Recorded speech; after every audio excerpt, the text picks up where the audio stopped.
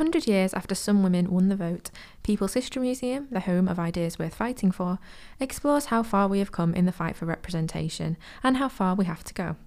I'm Helen Antrobus, and join me as episode by episode, I look at some of the incredible objects and stories in Represent, Voices 100 Years On. In 1918, all men and some women were given the vote, but it wasn't until 1928, when Parliament passed the Representation of the People Equal Franchise Act, that all men and women aged 21 and over were able to vote. Millicent Garrett Fawcett, who we talked about in the last episode, saw the act passed in Parliament, and she wrote in her diary, "It is almost exactly 61 years since I heard John Stuart Mill introduce his suffrage amendment to the Reform Bill on the 20th of May 1867. So I have had extraordinary good luck in having seen the struggle from the beginning." In between that time, however, women were finally allowed to be voted into the House of Parliament as MPs. But the statistics on the wall in Represent tell a very different story of representation today.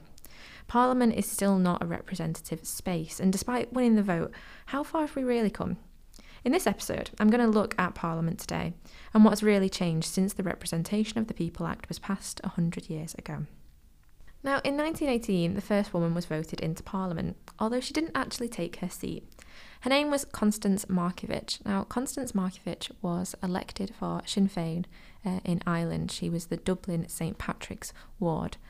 She didn't take her seat because she was a strong supporter of Irish nationalism, and she was actually arrested during the Easter Rising of 1916, and she conducted a lot of her campaign from Holloway Jail in London. Sinn Féin MPs famously didn't take their seats in support of Home Rule in Ireland, so we don't actually see Constance take her place in Parliament. The next woman to take her seat, so the first official female MP, is a woman called Nancy Astor. Nancy is a Conservative Member of Parliament. She is from a very, very aristocratic background, and she really advocates the role of women in Parliament in a slightly unconventional way. Looking at Parliament archives and the collections they have on Nancy, it's absolutely fantastic to see the story they tell of her. And this year, in 2018, they actually had one of her outfits on display that she had specially made for when she became a Member of Parliament. And looking at this outfit when it was on display in the Houses of Parliament, it's a suit that's designed to look like a very masculinised suit. So rather than taking her role, embracing her femininity and embracing the fact that she's a woman in Parliament, Nancy really goes against that. She actually wants to fit more in with the men who have been elected into the House. Nancy Astor didn't embrace her femininity or the fact that she was a woman in the House. In fact, she didn't even really acknowledge it. She wanted to be seen as more of one of the men, and she really embraced that masculine side of her by wearing outfits such as this to fit in with what was going on in Parliament. However, there were women who were fighting to stand out and who were fighting for women in the House of Parliament. And one of these women was a woman called Ellen Wilkinson. Ellen Wilkinson was a very unusual candidate. She became the Labour MP for Middlesbrough in 1924, and she was young, unmarried, with strong communist ideals and a very strong Manchester accent. Although her private archive was burnt in 1945, the newspaper cuttings that she collected about herself have survived, which is fantastic as it gives us such an interesting insight into the way that the media viewed female MPs at the time. Ellen Wilkinson was about 4'11". She had blazing red hair and views to match. She didn't hold her tongue in Parliament, and she made quite a show. She always wore bright dresses, probably of green and purple. They were some of her favourite colours. And she was so small that she actually had to stand on her dispatch box to sit down in the House. In her maiden speech, she talks about the women who don't have the vote. She doesn't address the fact that it's fantastic that women are MPs. She doesn't suddenly start talking about women as if they'd won. In fact, she talks about what women had lost, and they were industrial women, they were young women. They were women who did miss the mark entirely in the Representation of the People Act, who either missed the age qualification, the property qualification, or were essentially too poor to be able to vote. And as she says in her maiden speech, these were the women who needed the vote the most, and it was these women who didn't have it. And during her time in Parliament, she says she didn't want to be treated as a pet, mainly to be referred to on women's issues, but as a woman, she must speak. And she remained throughout her time in Parliament, right up until 1947, a strong advocate for feminism and for women's rights. Now, in Represent, we can see one of Ellen's general election leaflets. Now, this one is actually from 1945. But I want to talk a bit about those newspaper articles that we have in our archives here at the People's History Museum. This was in 1924, and some of the views on women are slightly sketchy, but I suppose they're what you would expect from something in the 20s. When Ellen Wilkinson goes into Parliament, the newspapers focus on how her hair looks, on what she dresses like. They talk about the style of her clothes, they talk about the style of her jewellery. As she leaves Parliament, they always mention what kind of hat she is wearing. There's even a rumour that Nancy Astor took Ellen to one side and told her that she needed to wear slightly more conservative clothing, that the colours of her dress might prove a distraction. And the newspapers clearly thought along the same lines.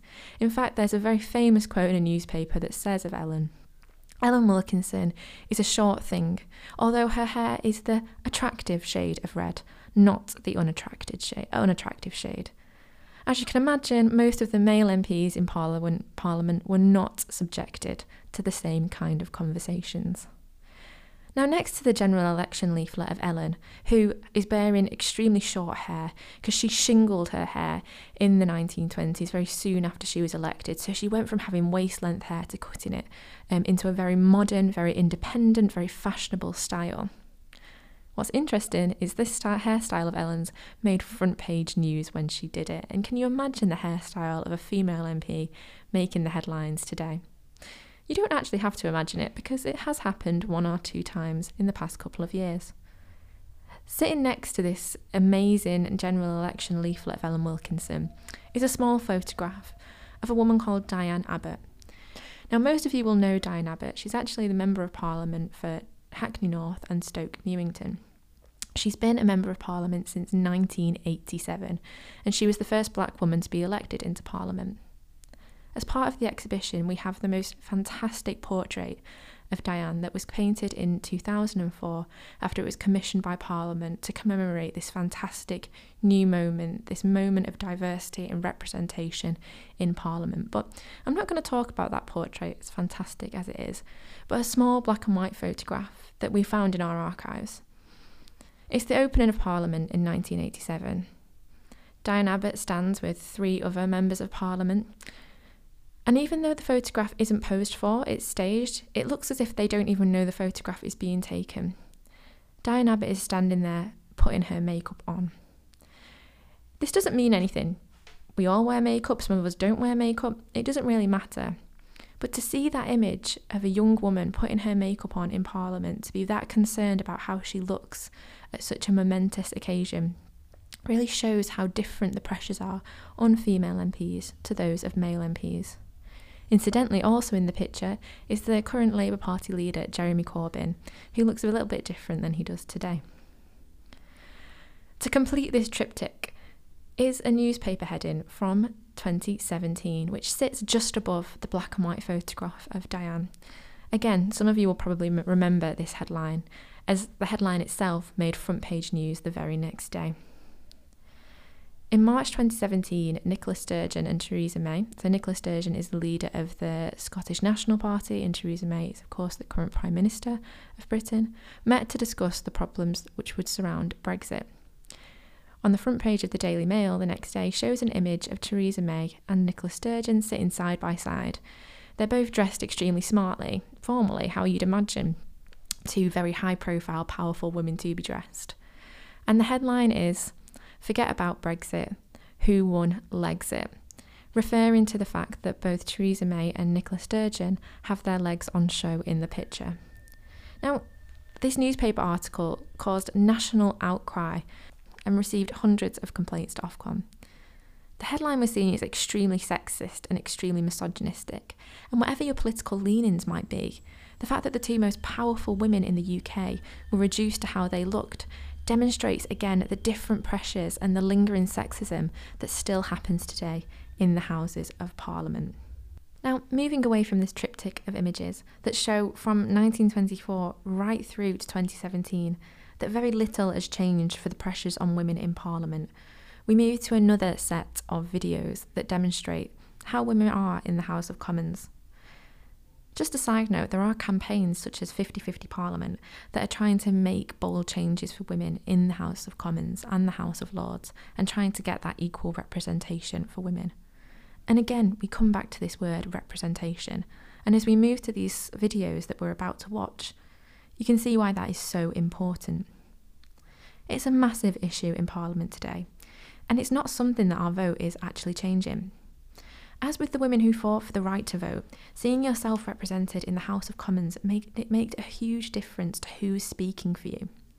In Represent, sitting next to a photograph of the first ever Labour Women's Conference in 1928, are videos of the maiden speeches of Rushanara Ali and Shabana Mahmood, the first Muslim women to be voted into Parliament.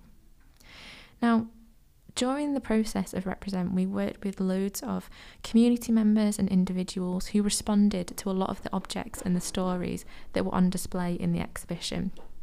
One of these young women, Baraka, who's a student here in Manchester, talked to us about how important it was to see these women like her who had grown up like her, represented and speaking for her in the House of Commons. Now, many of us still don't use our vote for many reasons, but there are organisations who are really trying to change this. Bite the Ballot, an organisation trying to engage more young people in politics, carried out a campaign in 2017 to encourage more young people to vote in the general elections. The posters that we can see here on the walls of Represent were designed by artists such as Marcus Walters, and they all bear similar messages, encouraging people to go out. They say, use your voice, and voice equals vote, and fight for representation. Now, these posters are actually party neutral, but similar posters were made in 1929 to encourage the new modern young women to vote for the Labour Party. One of my favourites sits actually in the main galleries of the People's History Museum, but you can see a replica of it in Represent Voices 100 Years On. It's a Labour Party poster, and the picture bears Ramsay MacDonald, who's the leader of the Labour Party, speaking to a young woman. Now, she isn't dressed how you'd imagine a typical radical woman to look like. She doesn't look like the feminists who've come 20 years before her. She's got that shingled hair that I was talking about earlier, the very famous bob that became very fashionable in America during the 1920s and moved over to the UK. And she's wearing similar clothes, those drop waist dresses and short skirts that, sort of showed a bit of leg, that were considered extremely daring at the time. And she's wearing a cloche hat, again, extremely fashionable in the day and really representative of a modern, independent woman. And she's saying to Ramsay MacDonald, "Poor old dears, isn't it pathetic?"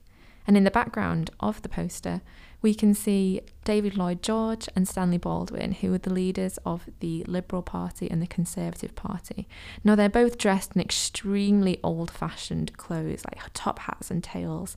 And Stanley Baldwin is even winking at the young woman slightly lecherously. He looks like a little bit of a creep.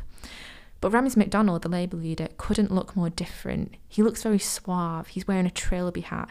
He's the modern person. He's the person who will speak for these young women, not these old fusty men. And it really demonstrates just some of the tactics that were being used by the parties to embrace these new voters, the woman's vote. While the Representation of the People Act accelerated women into Parliament and gave more people than ever the right to vote, today we still question what we can achieve through voting, whether it's being represented in Parliament or heard by our MPs. And just as the suffrage campaigners learned, sometimes using your voice in protest outside of Parliament gets you heard more than voting in a ballot box. In the next episode, I'll be exploring stories of protest and marching, and just how using one's voice doesn't always have to be through using your vote.